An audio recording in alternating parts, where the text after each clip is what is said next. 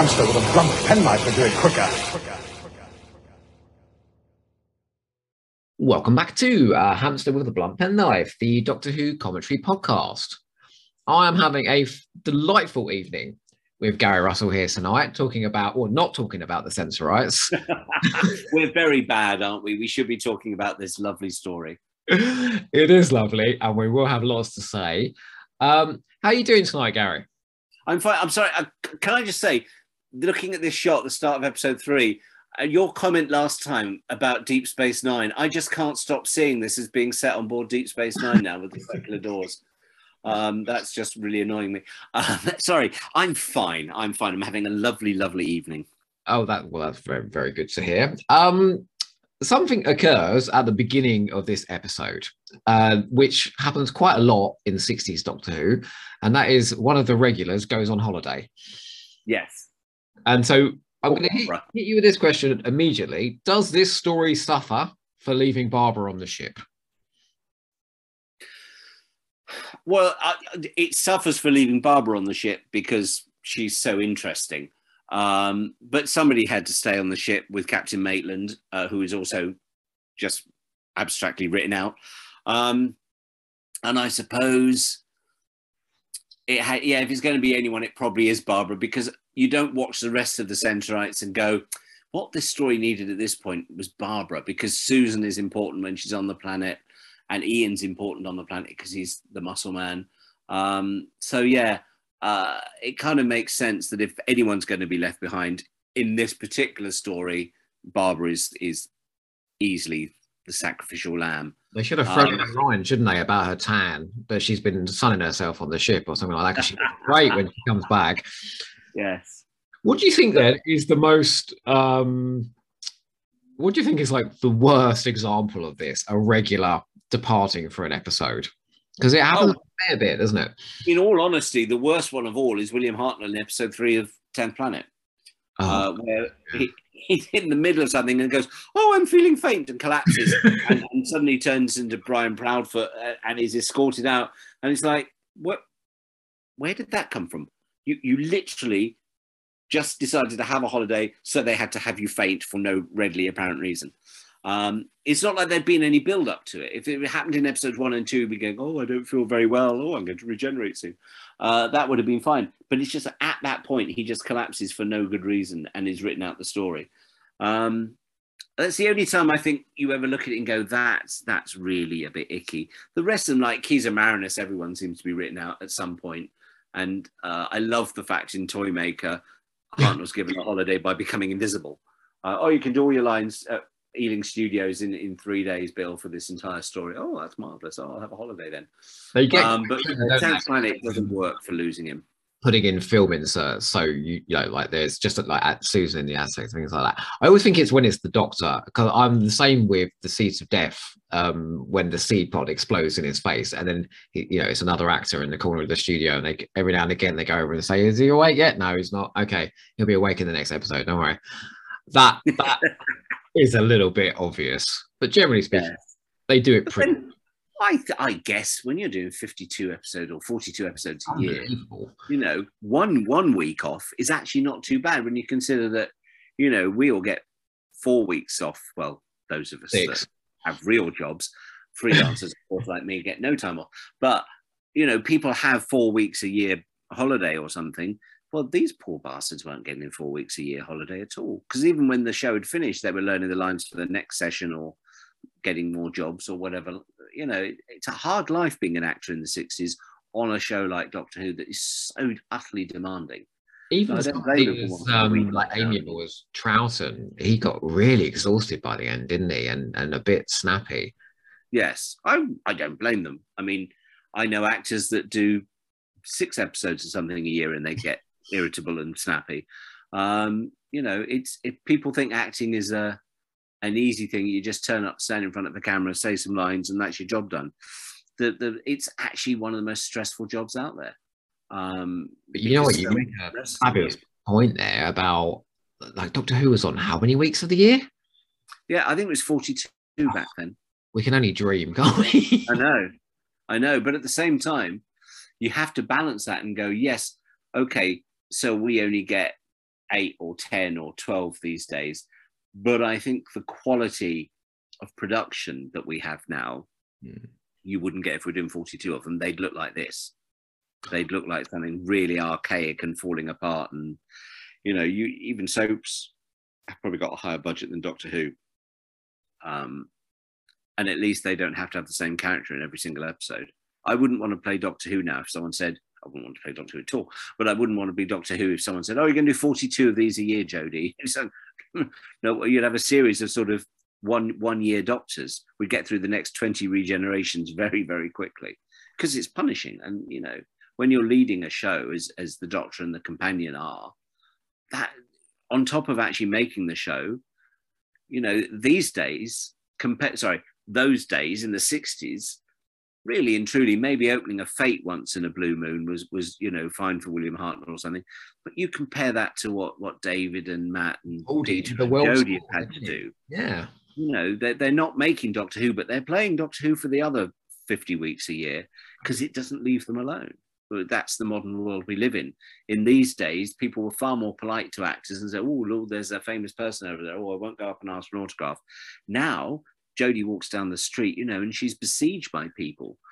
And you know, we live in a world where in those days, if someone saw William Hartnell, oh, excuse me, Mr. Hartnell, oh, you're brilliant, I love Doctor Who, can I have your autograph? Well, I think a lot of people would probably go up to Jodie or Mandip or anyone like that. And as many people go, you're brilliant and I love you, as many people will say, oh, you're shit.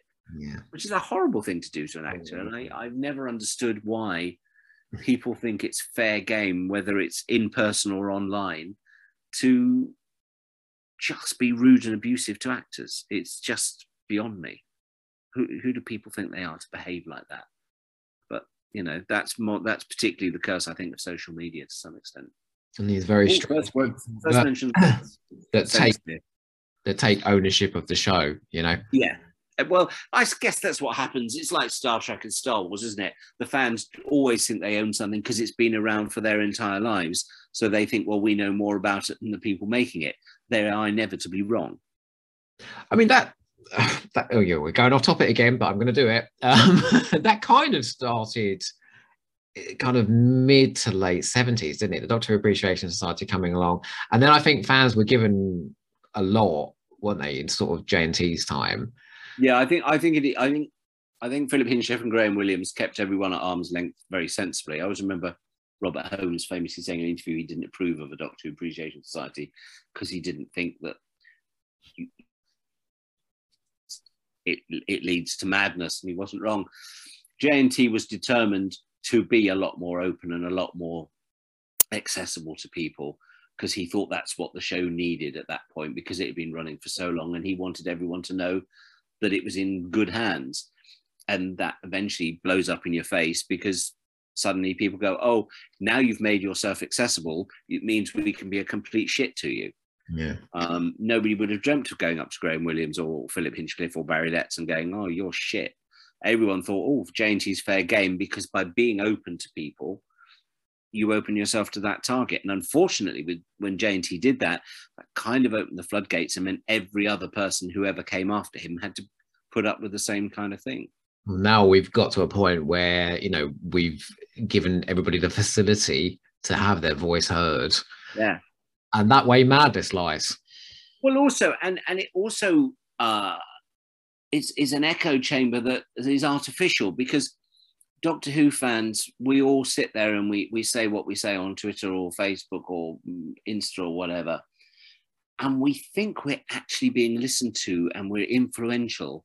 And actually, you know, Doctor Who, that Sea Devils thing got 3-point-something million, or I know something from last season got 4 or 5 million or whatever. Doctor Who fans around the world probably account for about 25 to 30,000 people. We are a tiny, tiny, tiny drop in the ocean to the audience of Doctor Who. And we forget that, and we think we're important. We think we're the voice. We think it's outrageous that the people making the show don't listen to what we have to say. And actually, we're so desperately unimportant for two reasons. One, we're a very small percentage of the overall audience. And two, we're Doctor Who fans and we're going to watch it anyway. Yeah. So no matter how much we say, every time a showrunner or an actor or anyone says, "Oh, fans are brilliant, we're all for it," and I'm sure they mean it, but at the same time, it's actually irrelevant because we're going to watch it regardless. And even if we don't watch it, like I didn't for 2 episodes of Creature from the Pit, we come back eventually when someone waves a shiny mandrel in front of us.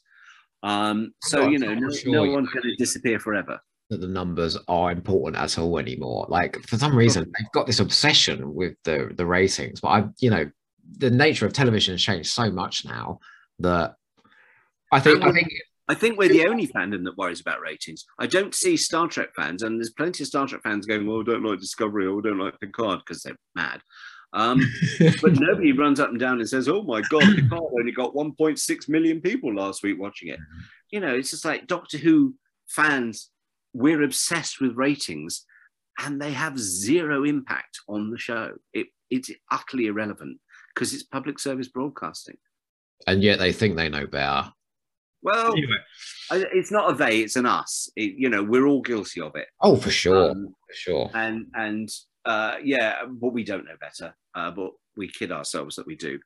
And we kid ourselves that what we say matters. And it really doesn't. But nevertheless, it's still good fun to, think that we do. Because that's why we're fans. And we love this show and we're passionate about it.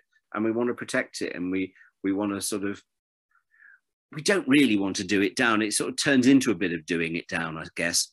But really, even the ratings thing is kind of, we just desperately want it to be popular. And yeah, I think it goes back to something deep in our psyche where we kind of go, we want to be popular. I think Doctor Who fans have probably grown up in a life where they might not, or they might feel that they were never the most popular person at school, or they've never been the most popular person in situation A, B, or C. And that reflects itself into the viewing figures, where we become obsessed with viewing figures because we want Doctor Who to be popular and successful, because it validates us as human beings who perhaps weren't as successful and popular at a point in our lives when we needed to be. That would be my guess as to why we're obsessed with ratings, because really they don't matter. Well, I'll tell you something that's... Sensorites. Never mind the Sensorites. Oh, God. No opinion can be worse than another. He just said, Hey, he's obviously listening to me. You seem to have pressed play. He's got these brilliant Sensorites wearing different costumes, and it's the only way that he's actually talking about how they recognise each other through their bloody costumes. Gary, you seem to have pressed play on this episode. I haven't. Oh, have you not? No. Countdown. I pressed play. I left. Don't worry. I'll tell you what. Let's just keep going to the end of this one. Yeah, all right. I'll just tell you what's going on. So the Sensorites are having hot rampant sex in the corner of a room. Amazing. And Barbarella's just floated in, and the Enterprise is shooting lasers down and blowing the planet up. That oh no, wait, that's not like story, my kind of TV. You know. What is going on then? Well, what is going on is that 2 Sensorites are currently having a discussion with each other. One's called the First Elder and one's called something else entirely. And one suspicious act and the disintegrator will destroy them, he's just said. And they're just basically talking to each other in rubber masks with floppy beards.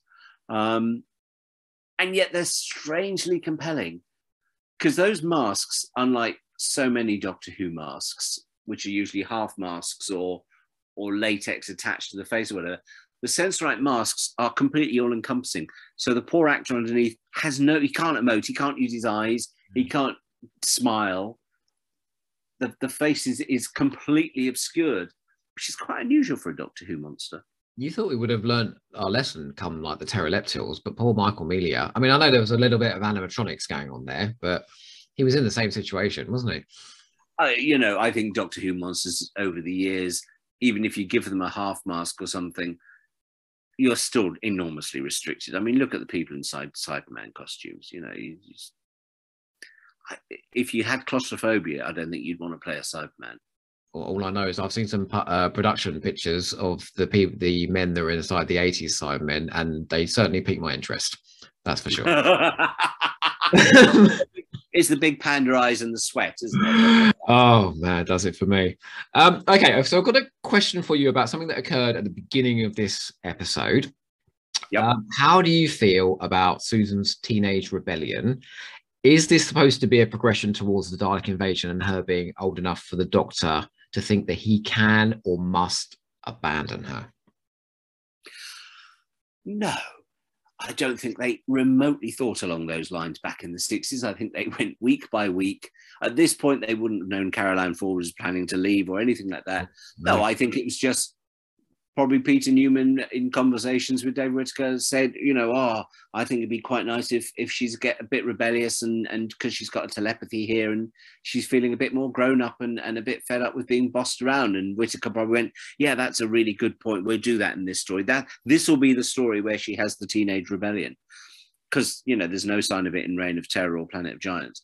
So I think we as fans, again, he's got enormous nipples, that. They're showing through his costume in a really unflattering. God damn it, why can't I see this? No, believe me, it's not good. It's not something you want to see. We as fans look back on sort of 60s and 70s pre-JNT era, I would say, and even some of the JNT stuff, but certainly pre-JNT, all Doctor Who, and we try and rationalize and go, oh, this is a character progression, or this is a story progression, and this is a conscious effort to do this, this, and this. Absolutely never was. It was story of the week, and, you know, it had to be entertaining for 25 minutes or 4 lots of 25 minutes, and then you move on to the next thing. They didn't worry about things like that. That's what we're here to do. We're here to worry about it. So to retrospectively go back to a 1960s story and go, oh, were they setting this up because of how Susan eventually left? No, they had no idea how Susan was going to leave at the point when they made the Sensorites. But it's fantastic that by accident, we can look at these things and see these strands and put them together and go, that's clever. But the chances are 99% of the things we think are clever are total accident. Rob Shearman and Toby Haydock have a series of critiques running through Corridors. I don't know if you've read those. I'm aware of them, yes. Absolutely brilliant. But they're doing what you said there. They go through the 60s, they go through the 70s, and they're making connections, and they're giving really intelligent readings on these stories that, you know, were like guerrilla television being made up on the fly. And it's really interesting to look at it that way, but I think you're right. A lot of it's just improvised. And it's improvised and it's just luck. There's a wonderful bit, you know, in a Terrence Dicks commentary where somebody asks him, you know, I think it was Toby Haydock that asked him, you know, you built this fabulous Earth empire. In, you know, you had the decline of the Earth Empire in one story, you had the beginning of the Earth Empire in another story, and the Earth Empire at its height in another story. You know, was this a conscious effort to tell, you know, the timeline of Earth in the future? And Terrence Dicks just shoots him down and goes, no, we just didn't want to show the test card, you know, at 5:30 in the afternoon. Absolutely true. I can just imagine Terry. Oh, no, we didn't want to do that. Why would we do that? It's a story of the week. Stories. It's all about stories. You know how he sums it up? He just goes, fans. And he's not wrong. He's great. He is really great. Oh, William Russell's just looked at the camera. Something must have gone wrong, and he looked at the camera as if to go, we're going to do another take on. We're not doing another take on this. We're carrying on. Bless him. This is unique for me, you know, doing a commentary through somebody else's eyes. That you're not watching.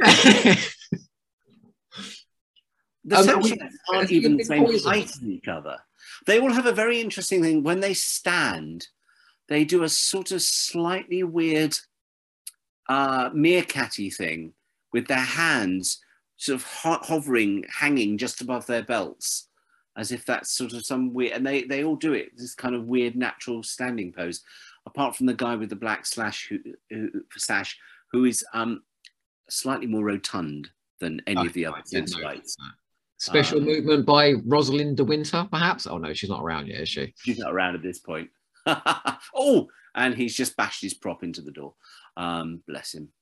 I like they're very nice perspex tables here that are really kind of 60s and funky. I think they probably came from Mariners by the look of it. There's some very good architecture in this story. The design, yeah. 60s Doctor Who's design, I think, is always very good. You get someone like Ray Cusick, who goes, how tall are the aliens on this planet? I'll make the sets fit them.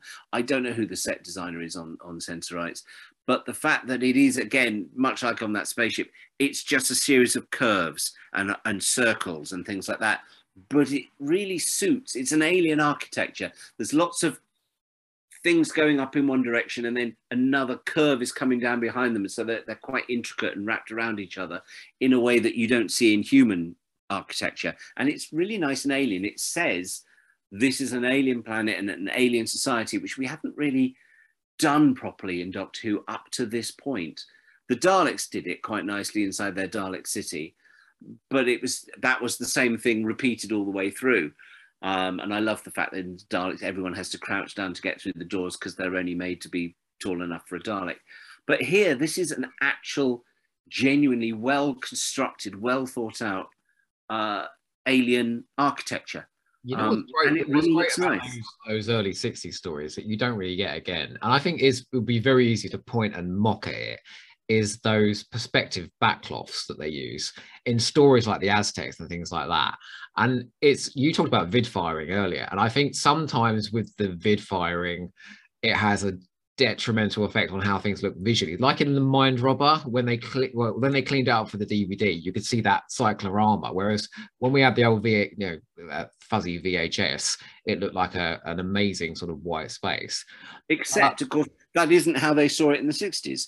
They saw it as we're seeing it with vidfire.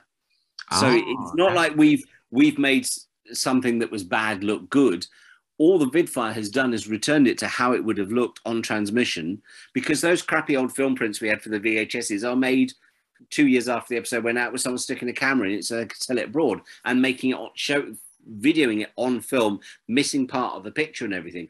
Vidfire brings it back to exactly how it would have looked on our screens in 1963. Mind you, I'm almost willing to bet, and you can cut me down here, that you've had some of those, 7th or 8th generation VHSs in your time.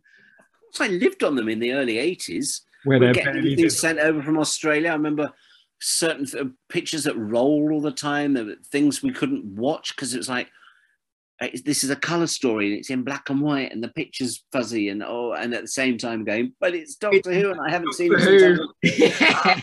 And that was certainly true of the black and white stuff. God, we had really ropey copies of things like Seeds of Doom and the War Games. You see, you take a story like the War Games, for years, people have always gone, the War Game's not very good. It's a bit long, or it's a bit tedious. And I think it's because they watched it on these fuzzy old 8th generation copies. And when it came out on DVD, all shiny and beautiful and lovely and as it should be seen, everyone kind of went, bloody hell, the War Games is magnificent. I'll tell you what story had that effect with me was Seeds of Death. I had that old truncated VHS version of Seeds of Death. And then when that came out on DVD later, I was astonished at the quality of that story. Right. Now, whatever you just said, I lost you. Oh, okay. I'll say it again. You've got as far as going, I'll tell you which story. And then okay, this happens every now and again. It's Zoom. People are forgiving. Seeds of Death. That truncated version of Seeds of Death, that I really struggled with. When that came out on DVD, cleaned up in 6 episodes, that's exactly what you're talking about there. I fell in love with it. Yeah, absolutely. I love Seeds of Death. Seeds of Death is the first story for me where I became a fan of Doctor Who, where I cared about it. It was Ice Warriors, they were back. It was an exciting story on the moon. And I remember that probably the first time I went to school and talked to people about Doctor Who and imitated Ice Warriors and everything like that. I think that is the exact point where I went from somebody who watched Doctor Who to somebody who lived and breathed Doctor Who. And then when Pertwee came along, I was like, oh, I'm in awe of the gods. You'll be very pleased to know that episode 3 of the Sensorites in some depth has now finished. And other than talking about nipples and people walking into sets and looking at cameras, we kind of screwed that one up, really, didn't we? Look, we got half the story yet to go. Right, there's plenty of time. That's true. Maybe at some point we will sit down and talk about it. Can you remind me what the cliffhanger was to episode 3? No, because I was talking to you and watching your face when it happened. Ian was poisoned, wasn't he?